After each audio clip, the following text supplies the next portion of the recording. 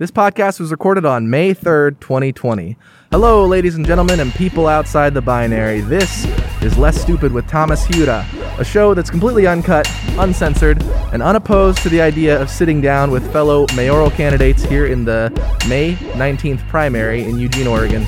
And one of those is the wonderful Zondie Zinke, who is a mother, an activist, a writer, and a person who I am so glad to be running alongside. Would you like to introduce yourself a little bit, Zondie? Nope, that was great, but I guess I can say, yes, I'm a candidate for mayor, and I'm running on the Solidarity platform. And I'll probably mention this at the end of the show, but you can look it up at solidarityplatformeugene.org.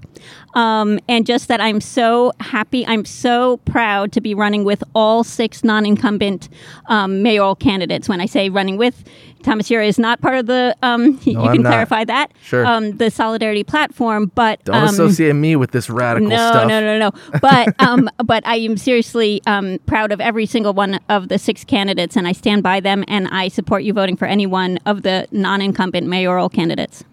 Well, that's something that I really appreciate because, have you followed Albert Lee's congressional campaign at all up in Portland? No. So he's a really cool sort of outsider candidate, and he is endorsed by brand new Congress, just like Doyle Canning, and he talks about how democracy requires choice.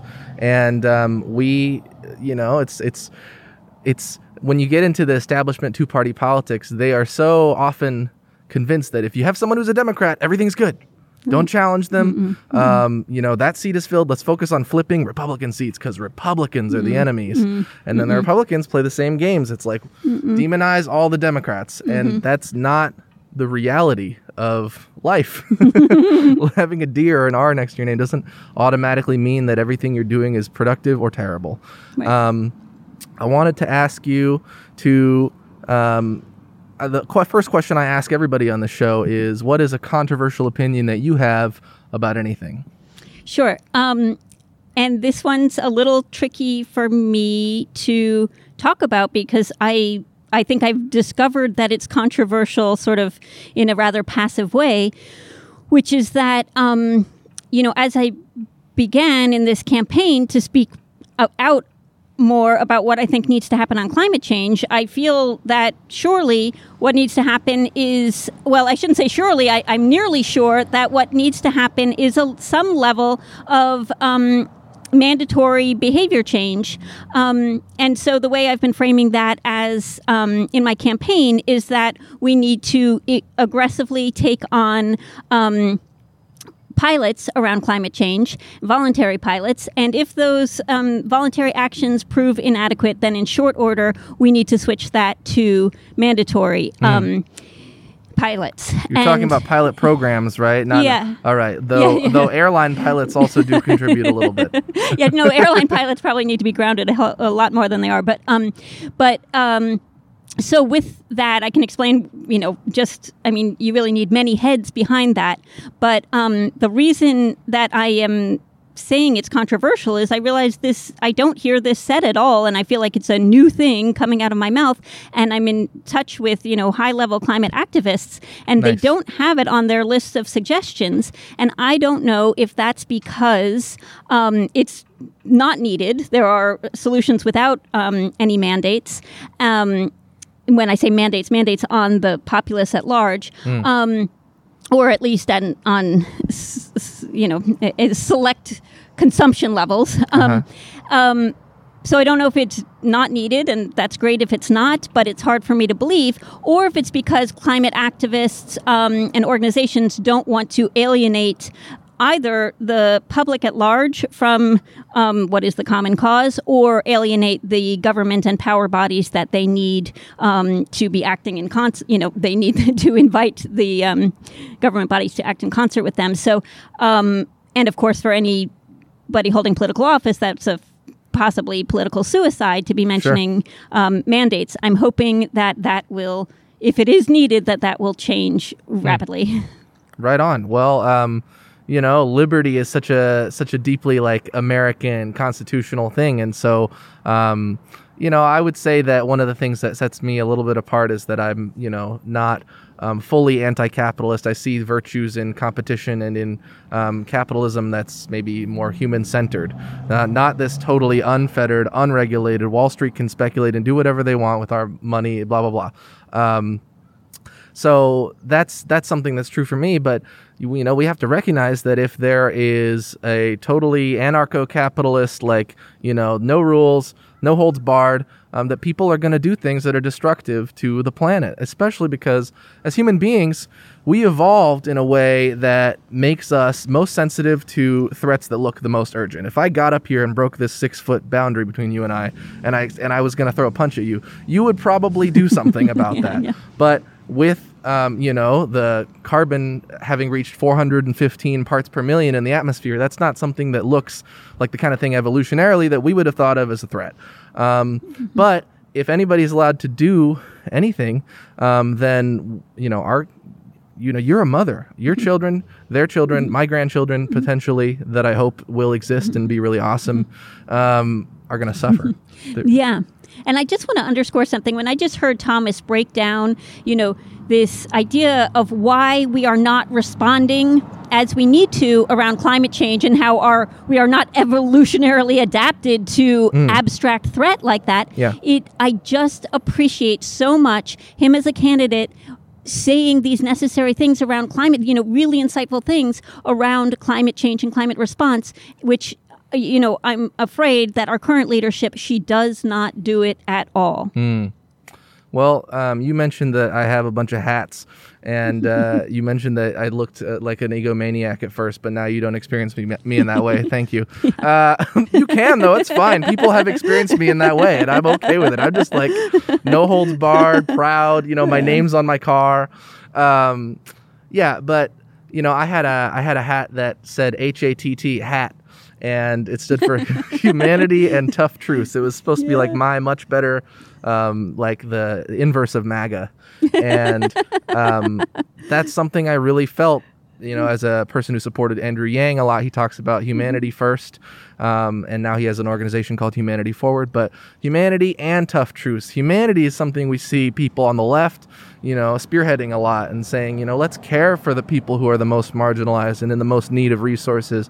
And then I think, people around here in Lane County who are more conservative are often willing to speak the tough truths, are often willing to criticize our Democrats who have had power in this region since like the 80s and are still leading us sometimes off a cliff. So I want to be able to bring in both of those things. And I've been really appreciative that, I started this campaign for mayor in August. And it's been great to watch like other people come in and be like, I don't know if recognizing the same sorts of things I've recognized or being able to just put themselves forward in a way that says, we're not just going to settle for, what we have because, Matthew Yuke talks about our current mayor having been sort of anointed, and Yeah. Typically it's like people, the establishment likes to bring people who have like, hey, this person was a city councilor and was a state rep and a state senator and have these electoral experiences. And then they were kind of like, nah, we don't need to do that this time. And so that's one of the biggest things I've seen is sort of a competence deficit. There's an honesty and a truthfulness deficit, but there's also a deficit of, when you elect somebody who doesn't seem to have any of the, nonprofit and fundraising experience is relevant to like campaigning, and having relationships is good. But that to me has been an issue. So I want to ask you, what do you think qualifies you in this run? I know it's not like a egocentric run that you're doing to say, I am the best person in Eugene to be the mayor. It's a lot more like, hey, this is what we got to fucking do to put stronger leadership that really represents the people of Eugene. And so what makes you, run for mayor? Yeah. Well, I can say that I've been, if anyone knows David Zupan from Progressive Voices and KEPW and Peaceworks, he sent out an email this morning sort of and in which he said that she is something that I'm a fierce watchdog of local governmental action. And so I think one of my strengths is that I have been able to really watch, just in terms of the structure of my life, I've had access to watching nearly every city council meeting, every public forum, etc. And so I have a lot of information, and when you've been tracking something so closely for 4 years, longer too, but you're just not going to be duped. You've seen it. You've seen how it happens. So I think that's one of my strengths. But I want to say that I have been so humbled because I thought, one reason I am running is because I thought, I do stand out a little bit among so many people that I share values with, in that I'm like, really watch the process and call out the process, and I don't, extend trust where it's not due. But true. But when I say I'm really humbled, I see so much with people organizing around the Solidarity platform.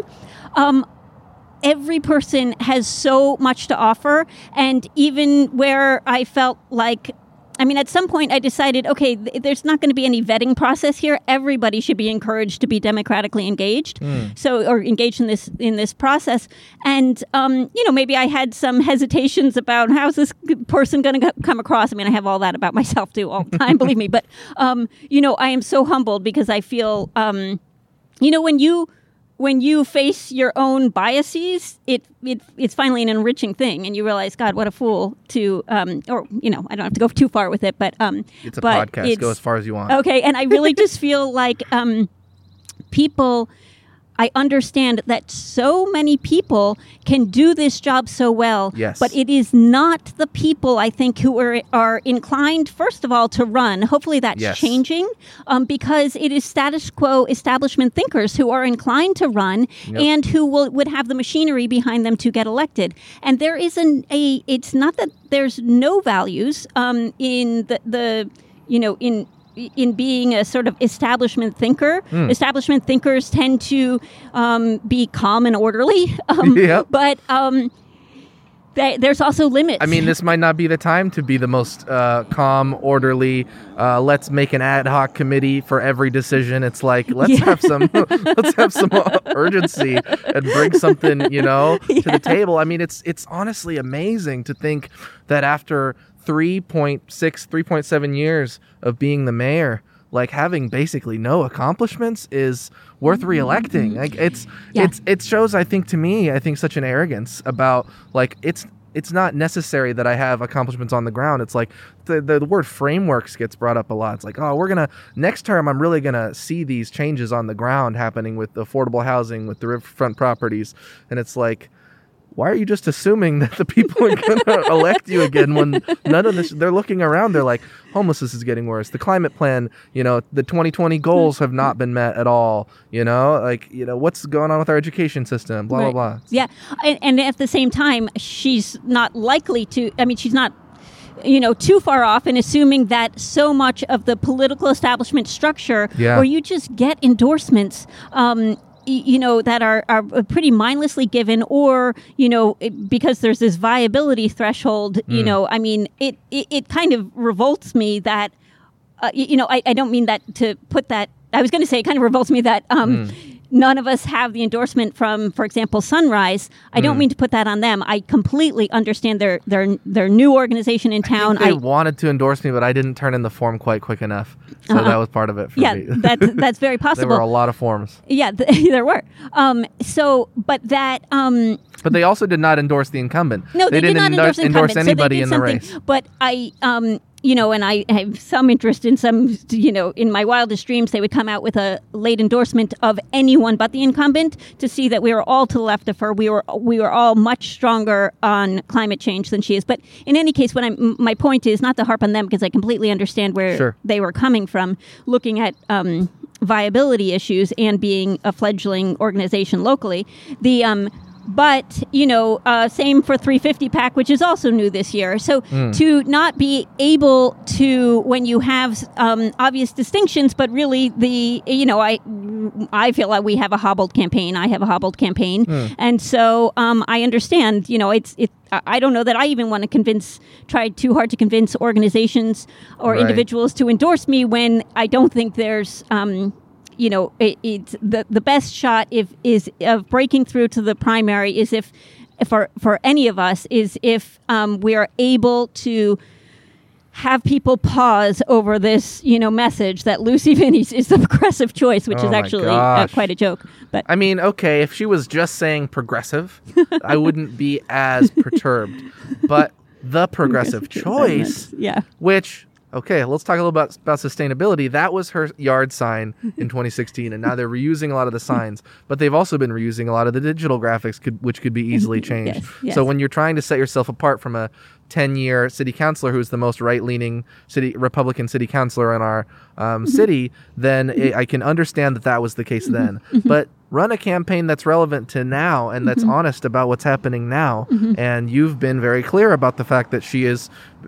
to the right of everybody. It's not just that we are to the left of her. It's that she is to the right of everybody in the race, but has the infrastructure. I'm sure people are text banking and phone banking probably right now, to try to get the vote out. But I genuinely believe that, and this relates a little bit to what you're saying about endorsements. A person's record is paramount. What they've actually done and who they've actually been is...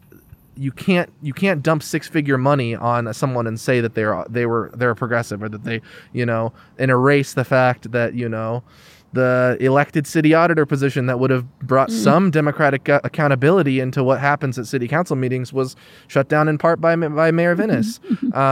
So, to respond a little bit too, because hopefully one of us or, any of the six of us will be on the ballot in November, and then people will be like, how the fuck did that happen? And they'll be looking at these old videos and watching. So I want to say my philosophy with endorsements, especially with Sunrise and just with endorsements in general, was that I do see the limitations, especially like you look at Ward 2.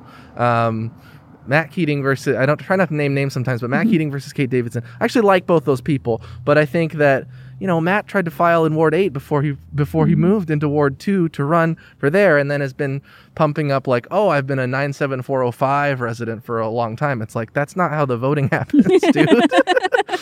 But, it's practically a congressional campaign he's running when you look at all the endorsements and all the people that lined up behind him. And it's been very transparent. If you actually have your ear to the ground, and you and I are probably in the top 0.1% of people who have our ears most to the ground about this race, which makes sense. But, come on. Matt encouraged Lucy to run. In 2015, I think, and really helped out. And she basically said, if there's somebody that can help me with the campaign, it's Matt Keating.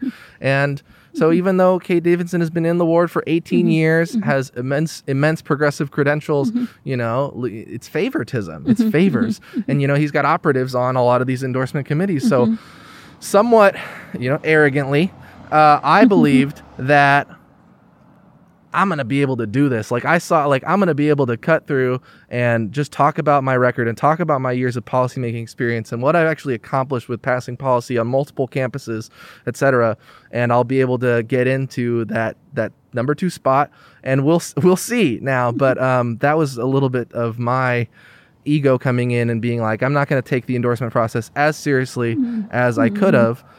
Because it is discouraging sometimes when you know that you have the values and the policies, and it's just going to go to, Adam Smith anyway. I don't know why I brought up. Yeah, it's true. Adam the Smith. Conventional, the most like shiny, easy to put up on a poster kind of person. I would even say, my yard sign philosophy has been, okay, I'm probably going to need them in the general, but it's basically single-use plastics. Like if the city's gonna, if the city is going to, ban single-use plastics for, Chiba Hut where I used to work, and restaurants and people who are doing food service work, but they're going to be so encouraging of like, hey, here's this yard sign that you can only put up between this very specific period of a very specific year, and there's all these regulations on it. and it's a vanity thing. It's very much about putting yourself up there and out there. It's not educational. No, Just it's very rarely that people, I like signs that say, like no human being is illegal and like actually have like a message, but it's you're totally right. It's very, it's often too, it's like, oh, okay, I'm a Democrat for city council. It's like, that's your attempt at telling people what you stand for because you know that in your area, it's beneficial to say you're a Democrat in a nonpartisan race. I've been talking for a while. I'll just give you the floor. Well, I was going to say that at some point in this podcast, I would love to hear some about the policies you got passed on campuses, et cetera, because I actually don't know that much, and it would be great to turn the tables a little bit. I haven't talked about it much. Yeah, but everyone should know. Sure. Well, one of the biggest things was medical amnesty policy for people who were experiencing, like, they had to make a 911 call because somebody was having like a bad reaction to like a psychedelic drug or something. And our policy that we passed in the Carleton Student Association Senate in 2014 or 15 gave medical amnesty to those people, so they would actually have the, if somebody is in a life or death situation, or they're an underage, the bigger thing was an underage drinking situation, they might be able to, before our policy, they might be able to be punished within the school's policy, even if they weren't punished legally for having participated in underage drinking. You're gonna suspend a 20-and-a-half-year-old kid, who's doing great in school because, they were underage drinking or something. It's absurd. So that's one of them. I fought also very strongly for trying to get the college to divest from their endowment from fossil fuels. So that was another big thing. But then, government too, like one of the reasons why I think that like I'm suited for local government is because there's a lot of tedium and a lot of like, there is a learning curve, and you end up like bickering over small things, which is fine. That's kind of what we elect people to do, is make those decisions for us that we don't put on the ballot. So like student publications, right? We would fund, as the Carleton Student Association, publications, and we would try to be fair across publications. But then there was like the Carleton Business Review that was this economic publication, and they're like, we need to have color printing for all of our pages because our graphs are our economic graphs just depend on it. And then I like brought a edition to the meeting, and I was like, yo, you guys took the arts publication and the music publication, all these people, and said they had to print in black and white.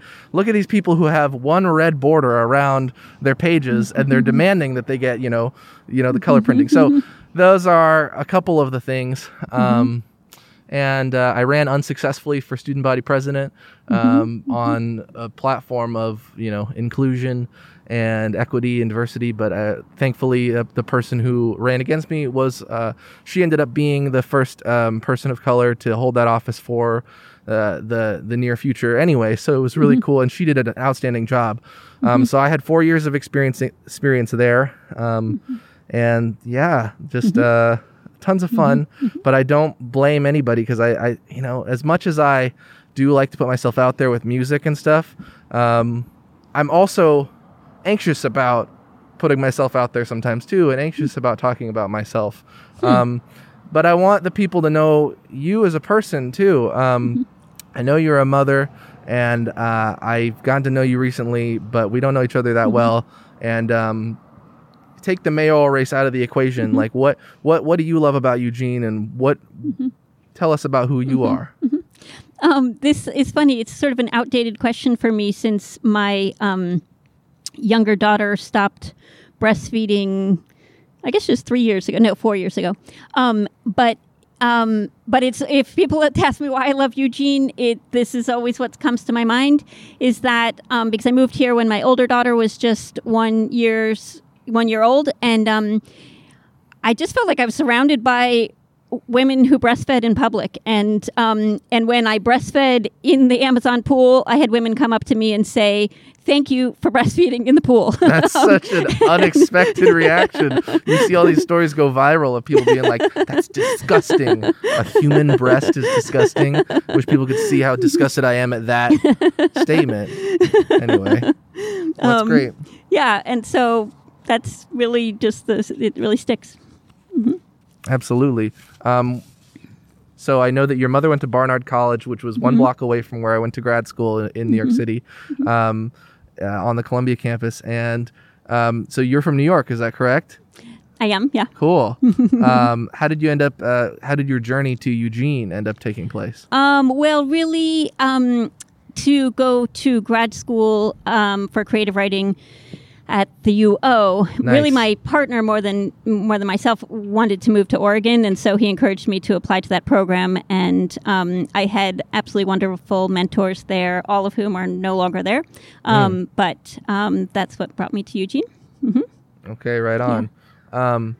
And I don't know. What do you think about so we're sitting in the Wayne Morse Free Speech Plaza now, which is part of the Lane County government. Let me ask you about, because if you run for mayor, you have to be able to take on all the tough questions, right? We don't have a goddamn city hall. Mm-hmm. We do not have a city hall, and we haven't had one since I think 2013 or something.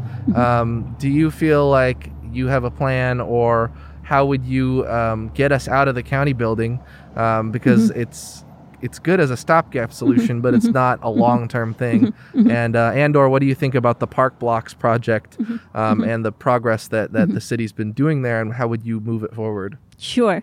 I wouldn't move it forward. I think that there is just no possibility that given the crises that we're facing, both with the economic crises brought on by the pandemic and the climate crises and related economic crises. Well, I should say, not the related economic crises, not in relationship to climate change. We need economic transformation in relationship to climate change. Sure. And that transformation will mean that we cannot be building edifices that glorify government prior to actually doing what we need to prevent is a broad stroke, but mitigate climate catastrophe and prepare for climate catastrophe. So we do not need to be restructuring our town square and building a city hall right now. We have the highest per capita number of unsheltered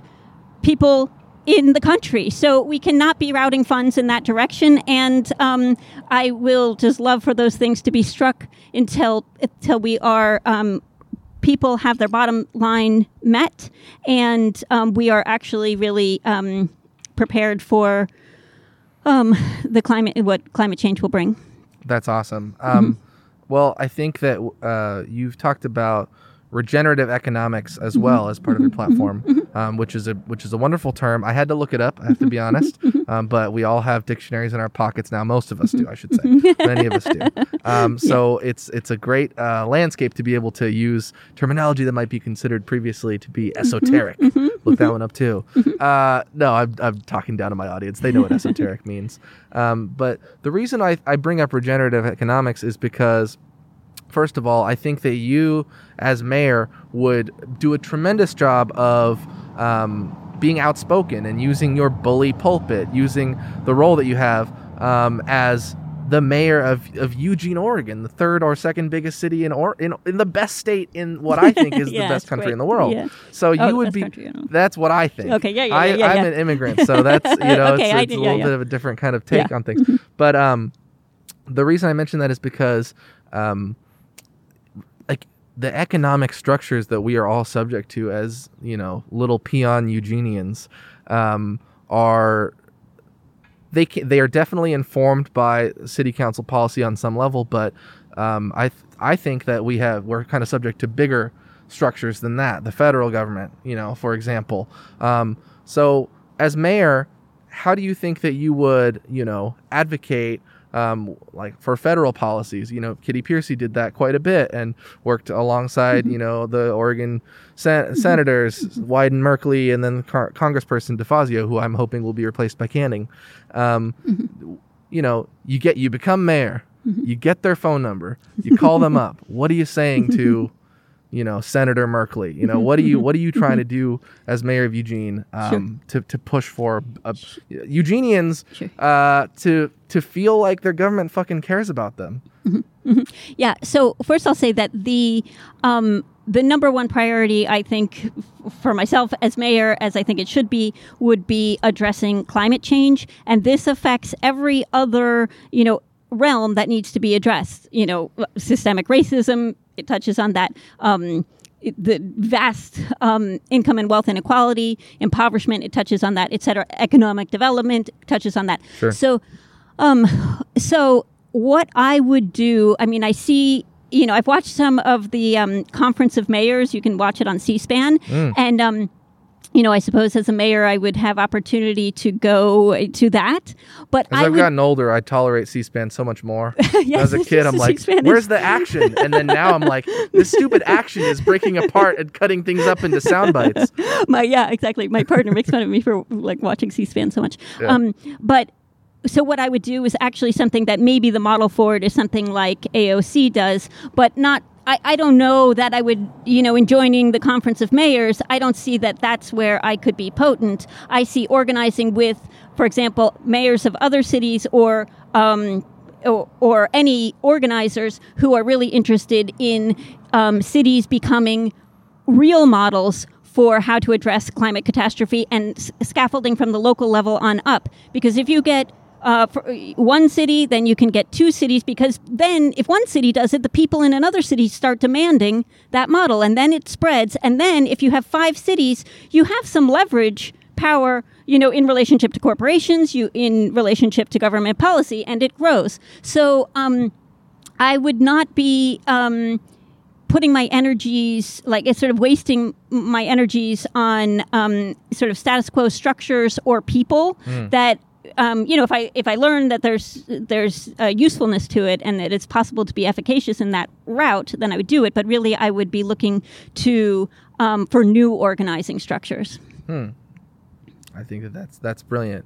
Let's talk about what it means to advocate for or hold space for decolonization. Sure. There was a person who was on the Solidarity Platform, Eugene's Facebook page, and they were it's so funny because they had this criticism and they were like, this is such a PC, politically correct, platform, this is going to run Eugene into the ground or whatever they were saying. And they said, this specific person said the colonial period was 100 years ago, blah, blah. And I'm like, well, that's not even an accurate number as a historian. But the colonial period is what we're still in now. I mean, I had a great teacher who talked about how the Civil War never ended. And I agree. I mean, Reconstruction happened, but the cultural fissures are still deeply a part of our society. Here in Oregon, it's like totally okay to just think that a stupid person kind of talks like this, and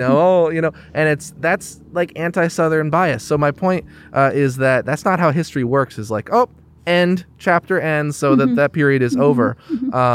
But I guess to go into more about this comment, because I'm so petty about it, is that they said that you guys are being politically correct and that you talked about decolonization. To me, talking about decolonization, I don't use that word on my platform, in part because that is not politically correct. It does give you that, it erases what is seen as viability, and it makes you look like an idealist. But what is your response to that? Because I do support, decolonizing our minds and our societies and the structures that do continue to perpetuate the kind of BS that they were built to perpetuate. So what does decolonization mean to you? Thanks for the opportunity to talk about that. Mainstream media has not been interested. No. So I will say, first of all, there's many agendas of decolonization, and to the degree that I talk about or give examples in any one area, I don't mean to dismiss any others or preclude possibilities in broader or more specific ways. I think that, obviously decolonization can most obviously relate to imperialist retreat, right? But and that's the broadest application. Are you talking like foreign policy, like getting out of places where we continue to... Right, so that's where the term decolonizing came. It's a flip of colonizing, right? Right. But then I don't know of anyone who is literally talking about in the U.S. about colonial ancestry retreating, but if those voices are out there, then they should be heard. So that's, but I guess I bring that up because I think decolonization can it can be so alienating to people, either because it seems like such a broad impossibility because people's minds go to what I just described. And the reason I think that people aren't talking about that is that we are actually deeply all sensitive to, when people put roots down somewhere, then that really is something that is so inherently valuable that we all relate to it. So now we know that people had roots here that, so we need to consider the people who have been displaced and how to do that without then displacing the people who are ancestors of the people that displaced them, et cetera. That's a whole very broad, complicated thing that deserves real discussion. Yes. I want to just give an example of a very specific example of something that Eugene could do in that regard. And just before I do that, I just want to talk about other applications of decolonizing. So if we consider the medical industry, right, women's bodies were in a sense further colonized when we were told to lay on our backs and be what's like when you get an epidural and sort of have your body shut down and a doctor do all that natural process, and suddenly it costs $8,000, whereas it's actually pretty possible to squat and do it for free. Wow. But in most cases, obviously there's value in Western medicine that is sometimes very necessary, but God, I'm it's a big clearly skeptic gone of Western too far. medicine, though. The status quo of gosh, this predatory private privatized health industry is wow, you guys are a million degrees away from making a person feel better and heal. Exactly. And so just in that, that's one example where we can decolonize our minds. In fact, both my children were water births. I had never even heard of water birthing, and at first I thought, oh my God, no, I'll be killing my babies upon birth. So there's so many realms in which this is applicable. But let me talk about government policy in the city of Eugene. So the city of Eugene is currently poised to gift away the retired steam plant building to the same developers who tried to steal Kesey Square. And they're planning to gift the building and some of the land around the steam plant to these developers and throw in $4 million with it. How that $4 million came up is that after the developers who the city began negotiations with to transfer ownership to them were selected from just among 4 different developer groups. Then afterwards they came back and said, actually to kind of do what we want to do, we would need $4 million. And so, that is a little bit gross to me as part of the process. But the thing is, when I think about this, there's the Confederated Tribes of the Grand Ronde, as just an example, who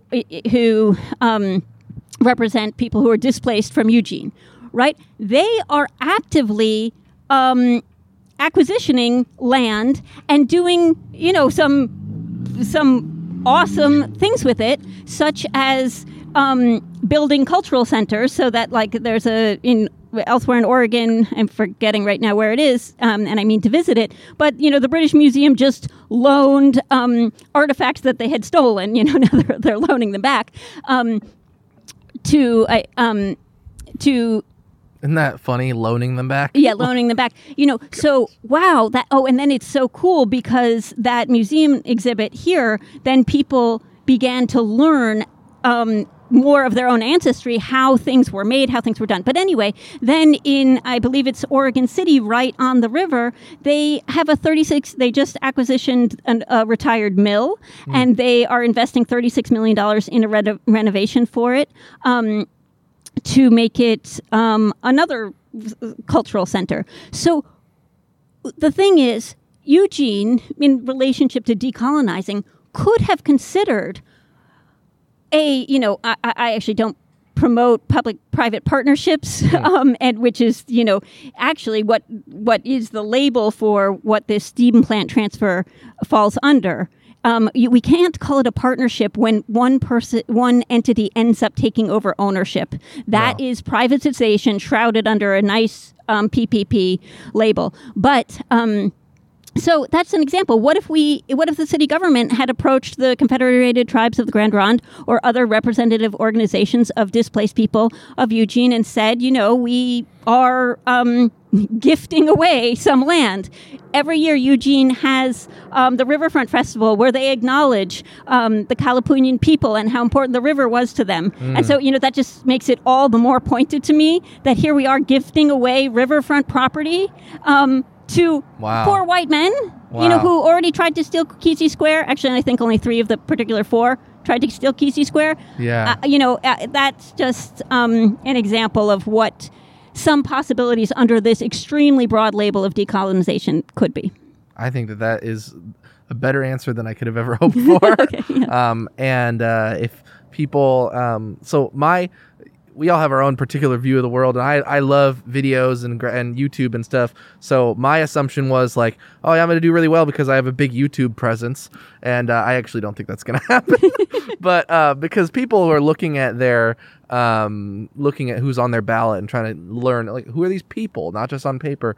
I figure they'll go on to some of those social media sites and video sharing sites. But if people search Zondie Zinke on YouTube, they will find you giving an impassioned plea to some news reporters about basically what you were saying then, but particularly about homeless people being evicted from an area, and talking about Eugene's 1% being Gordon Obie and another person who... Casey Barrett. Brian Obie and Casey Barrett. Brian Obie, the former mayor, yeah. Yep. And so I thought that was really powerful, and I was like, man, like, Zondie Zinke's got it, whatever it is, you've got it. But you used a phrase that I really liked. I speak in paragraphs, so it's kind of like I'm asking you questions, but it's kind of like we're just going back and forth, right? I love it.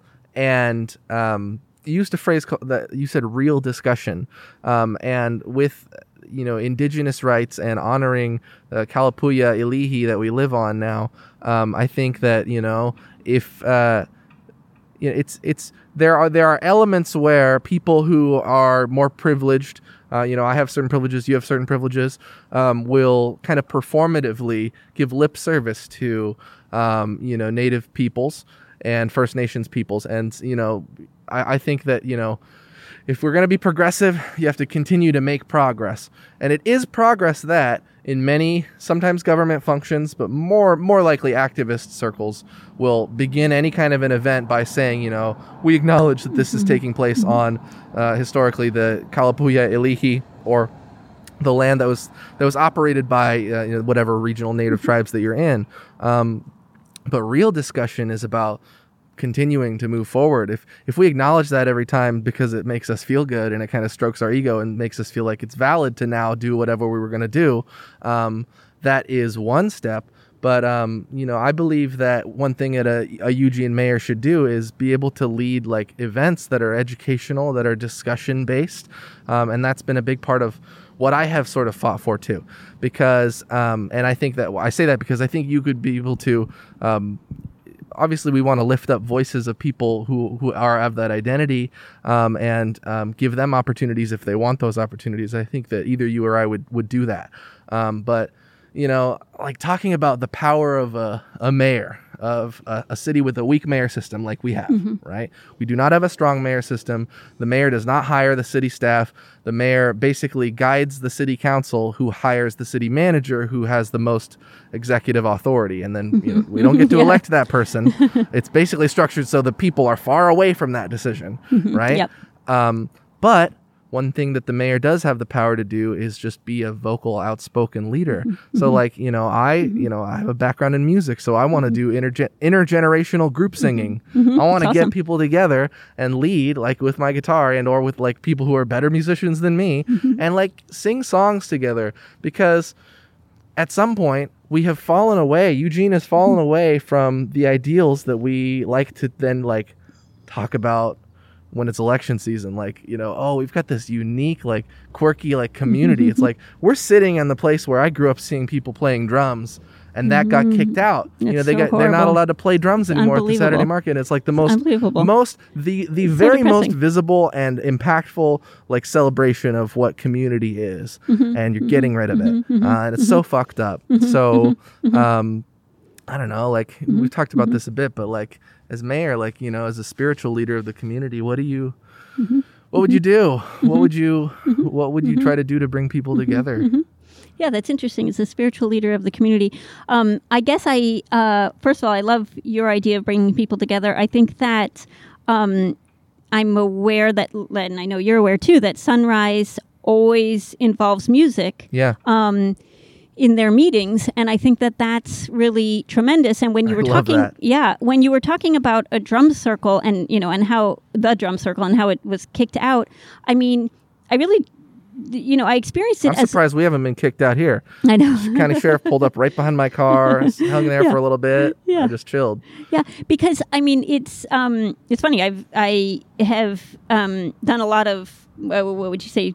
I don't know, psychotherapy, individual therapist work in my life. And it took a long time to really, for me to see the legitimacy of somatic work. So Nice. Because I can be a bit of an intellectual person.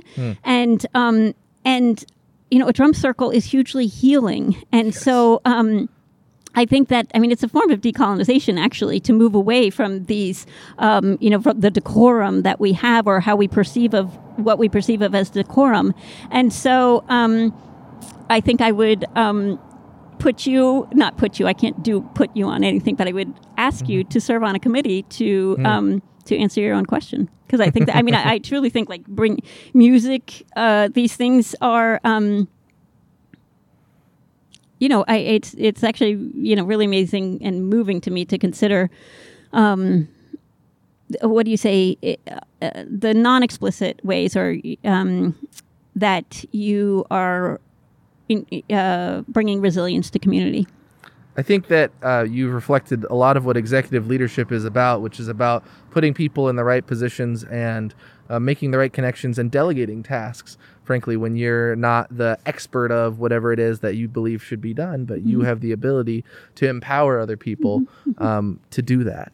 And one thing that you've done with the Solidarity platform is I want to give you a chance to talk about, so we got Leah Williams, right? That's his name. And Candace King running in Ward 1. And we've got Benjamin Ricker and yourself and Stacey Westover running in the Eugene mayoral race. As I go over to make sure that the phone is still recording, talk about those people and how that came together and how, I've heard you make the argument for why it's good to run multiple candidates in a mayoral race, but could you make that for us now? Yeah, sure.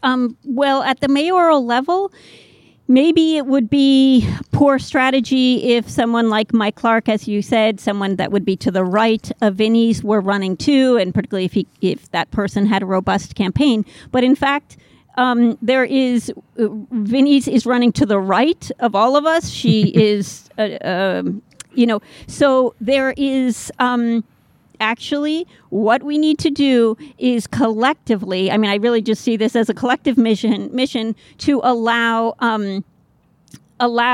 not some non-status quo thinking, and action at the higher level of our local government. So what we need to do is collectively, I don't care who it is, or write-ins. Write-ins are just as powerful. Sure, write in whoever you want to write in. Yeah, they count. So especially because we do have people who are conservative in Eugene, and they voted for Mike Clark. 19,000 of them. Write in Mike Clark. Right, exactly. Yeah, Please do, because that Venice is not going to represent you if you have those beliefs. But don't just settle for the person that you think is going to be the most friendly to those. Yeah. Because that's, I don't know. Yeah. I want to say two things that I watched Thomas's interview with Kitty Piercy, the former mayor Kitty Piercy. I watched it last night.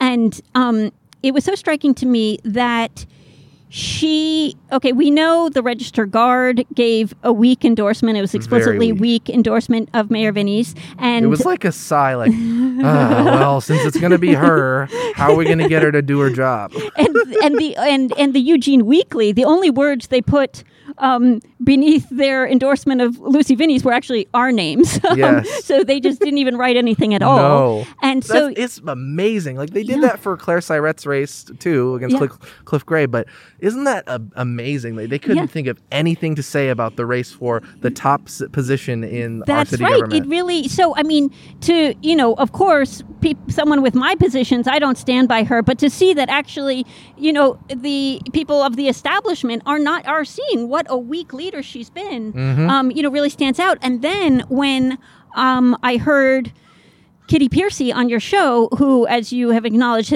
has twice endorsed, both the first time anointing her and in this race, endorsed Mayor Vinnie's, Lucy Vinnie's, we see that also she really said two things. One, that this...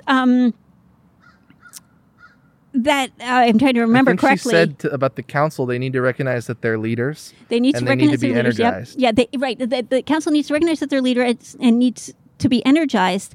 And of course, one of the people. I mean, she wasn't explicitly talking about Lucy Vinnie's and their friends, and yes, they are. And if she feels that I've misconstrued what she says, she's going to jump on it. But there was opportunity there to speak about what a great job she thought Lucy Vinnie's was doing. She did not do that and then instead chose to talk about, the council it needs leadership. Yes. So who might lead the council? We could ask. Us mayoral candidates could ask who might lead the council. Yeah. And in fact, Kitty Piercy was asking that last night. Yes. But it is pretty amazing. Yeah.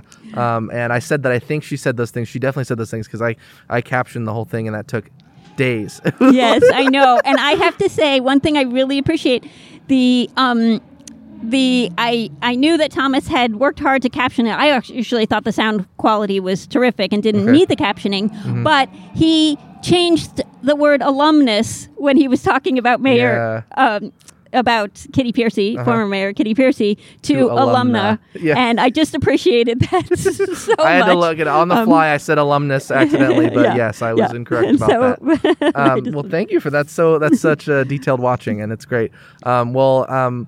Gosh, it's so true, though, because the council and the mayor, too, like the way that they function, it's been really interesting to watch. Like, okay, let's say I was really long-standing friends with Lucy, and I saw that she was the mayor. Now that she's the mayor, I want to believe really strongly that she's doing a really good job, and I want to be able to, she's not a very active web person, web presence person.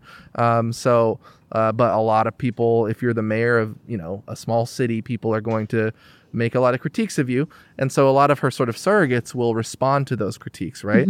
And those responses have been, to me, so weak in many cases because one of the biggest things that they'll say is, people will get upset that, we're not seeing a lot of leadership here on this issue. Or, one thing you and I agreed about was that, there was uncertainty about whether two major track events were going to happen at the giant construction that they've got over there on the campus. Ultimately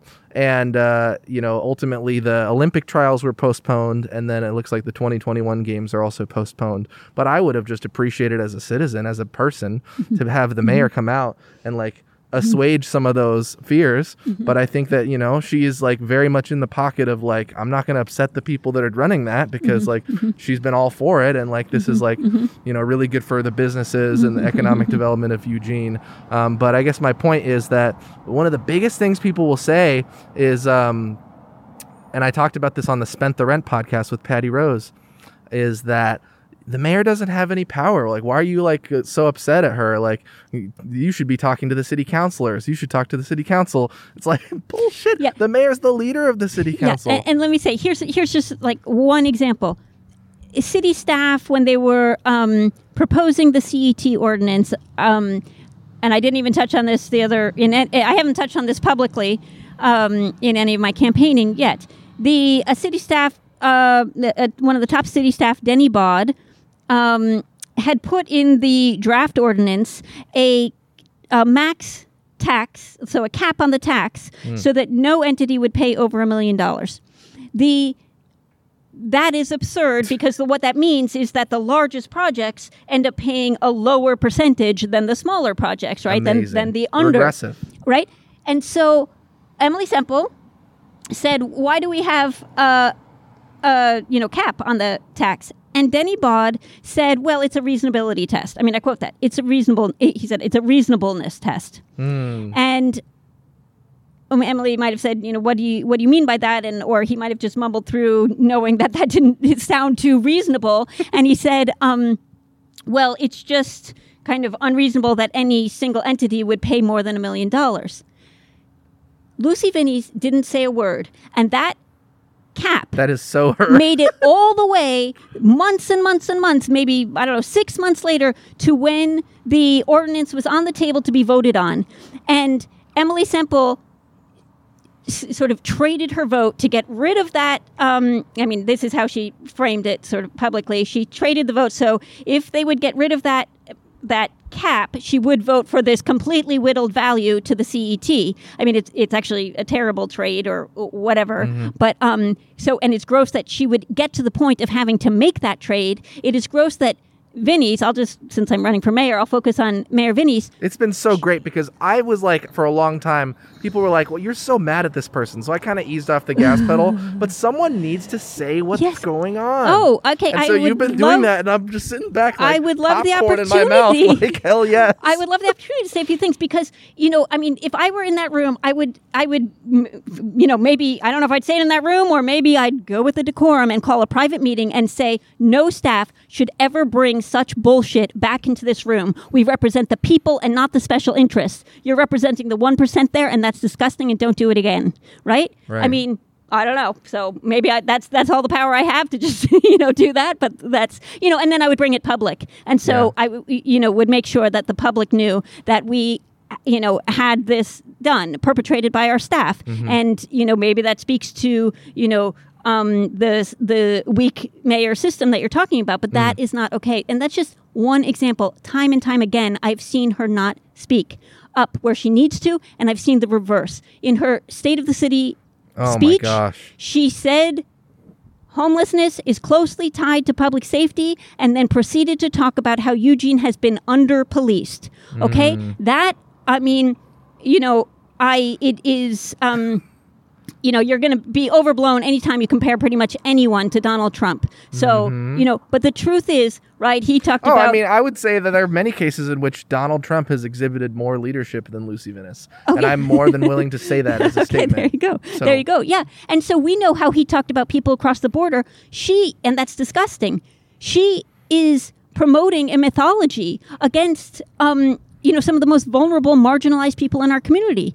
And then we see that it's in part because of the city's failure to provide baseline provisions and even sanction places for unhoused people to go. Hello.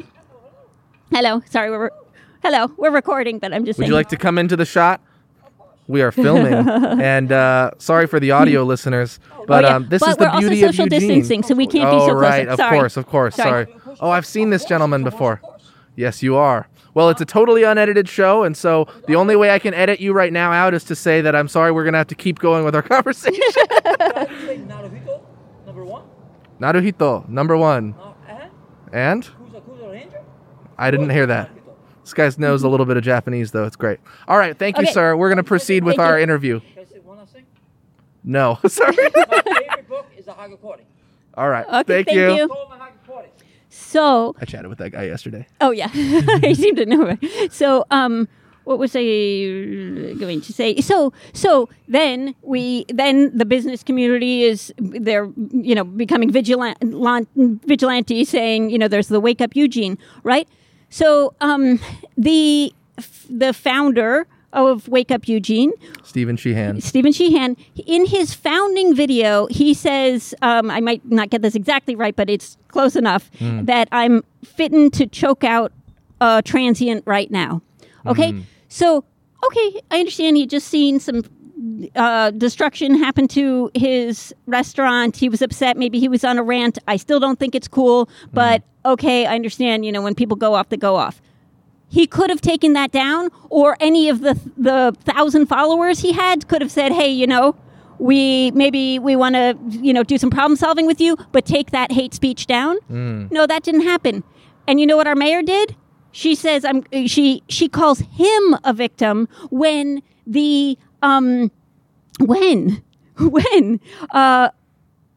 some protesters had gone into his restaurant, right, and basically stated Mike Clark called it an assault. Right, and then Venice basically uncritically agreed with everything that he said. Uncritically agreed, and basically said he had been victimized. This man had been victimized again. House keys, not handcuffs. House keys, not handcuffs. Exactly. To me, the word assault, a little bit rough, right?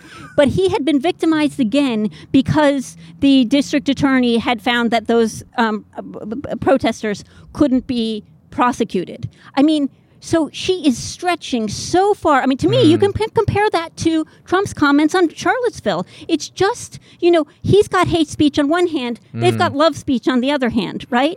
And, and she's basically saying because they followed the letter of the law, and so it's just, I really can't even comprehend her.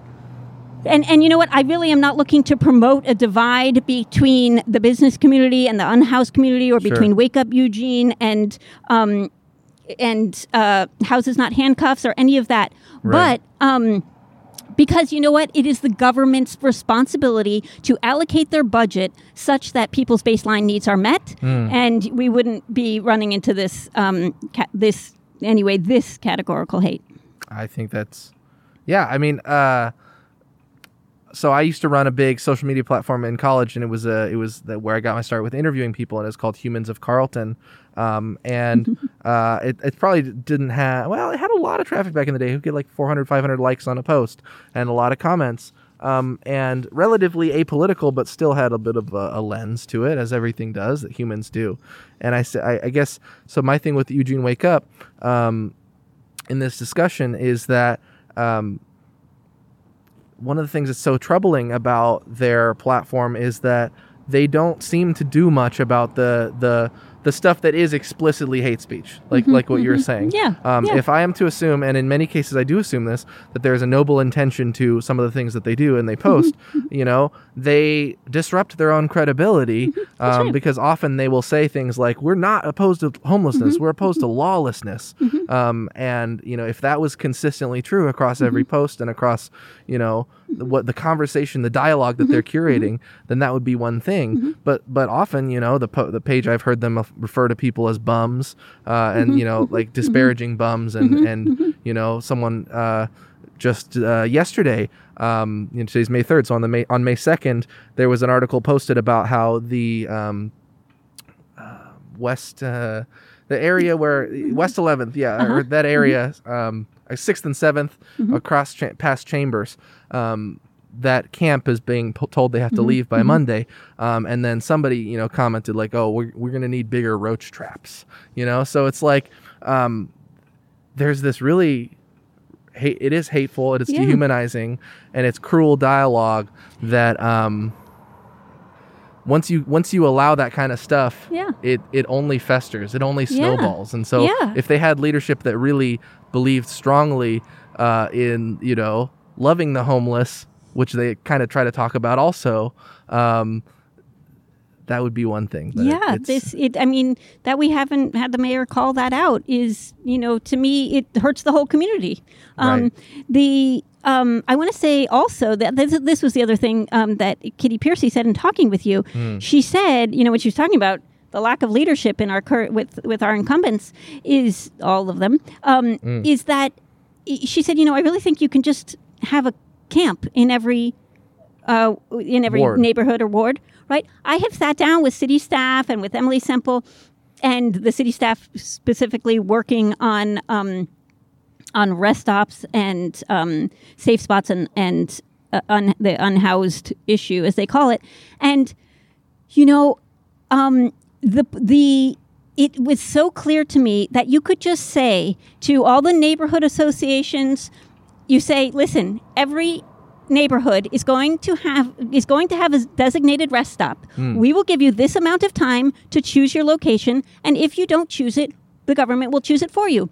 If there's a problem, we could look at moving the rest stop, but this is how you hold a line with people, right? That's leadership, to say, okay, we want to give you choice, but we are not going to continue to have people having no place to go, right? They have kicked the can on this for years and years and years.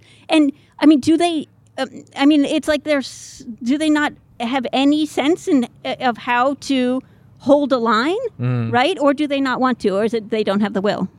I think it's much more that they don't have the will. Okay, yes, sure. And, optically, too, our current mayor, I'm not going to disparage people based on where they live, but, she lives out on West 34th, which is in the South Hills, and it's like, okay, if you want to look really historically at we both have connections to Columbia University, which is on a big hill, and that's not Georgetown University is on a big hill, and Columbia overlooks Harlem, and it's like, I'm looking down on you, right? But also a big reason why historically those things are where more well-off people lived is because it's harder to get to, and it's harder to congregate around, and so there is privilege in living in a place where you're not in close contact with people who are unhoused. And so the deep hypocrisy there has been that it doesn't tend to affect her in her daily life, but she's more than willing to make it so that only Bethel and Train Song and, like West Eugene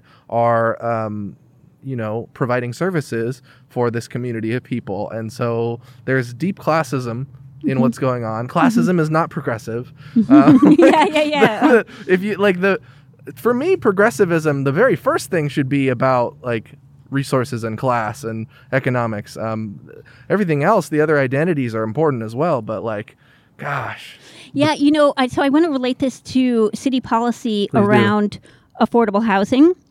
The policy is affordability at every level, and basically the government in some way subsidizing affordability at every level. Okay. That is an absurd thing to say. This is why. Someone who can afford housing at this level can afford it at this level, right? Someone who can afford it at this level can afford it at this level. The city statistics... you wouldn't have affordable Snickers bars for every level. I mean, basically, what I know. I mean, basically... Someone who's rich can afford a lot of Snickers bars. I can't deal with them talking about equity and affordability at every level. I mean, that is an absurd, construct. Yeah. And so if we think about... low-income housing as opposed to affordable housing. Low-income housing, and then if you need more of it because people can't, then they can come and have this housing. But the thing is, I mean, what they're really talking about, well, first of all, let me share the city statistics. Sure. They have this in their missing, quote-unquote, missing middle graphic. Mm-hmm. They show for people who can pay, I think it's under... I can't remember. It's under 1,000 or 100. It's under 100. People who can pay under $625 a month. There is a 13,000 unit shortage in Eugene. Then you get to people who can pay up to $875 and then $1,250. And they actually say there's some surpluses, just like little bit of surplus in each of those. And then you get to something that's just, I think it goes where you get to then just under paying just under $2,000 a month, and then they say there's about a 3,000 unit shortage. Mm-hmm. But that's an absurd graph, because if people can afford $1,900 a month, they can also afford $1,500 a month. Sure. So what it is it's and what they're talking about is basically subsidizing private developers so that private developers can charge, put in, a granite countertops as opposed to linoleum countertops or whatever goes on a countertop. And then they can charge, $1,900. So It's a play into classism at the same time as they're talking about equity. And they're doing it with public dollars. Absolutely. Are there any other things? We're at over an hour, and as I love long form podcasts, but I'm not famous yet. When I'm famous, I'm not famous yet either. yeah, exactly. But we will be, at least in hopefully in the world of municipal Eugene politics.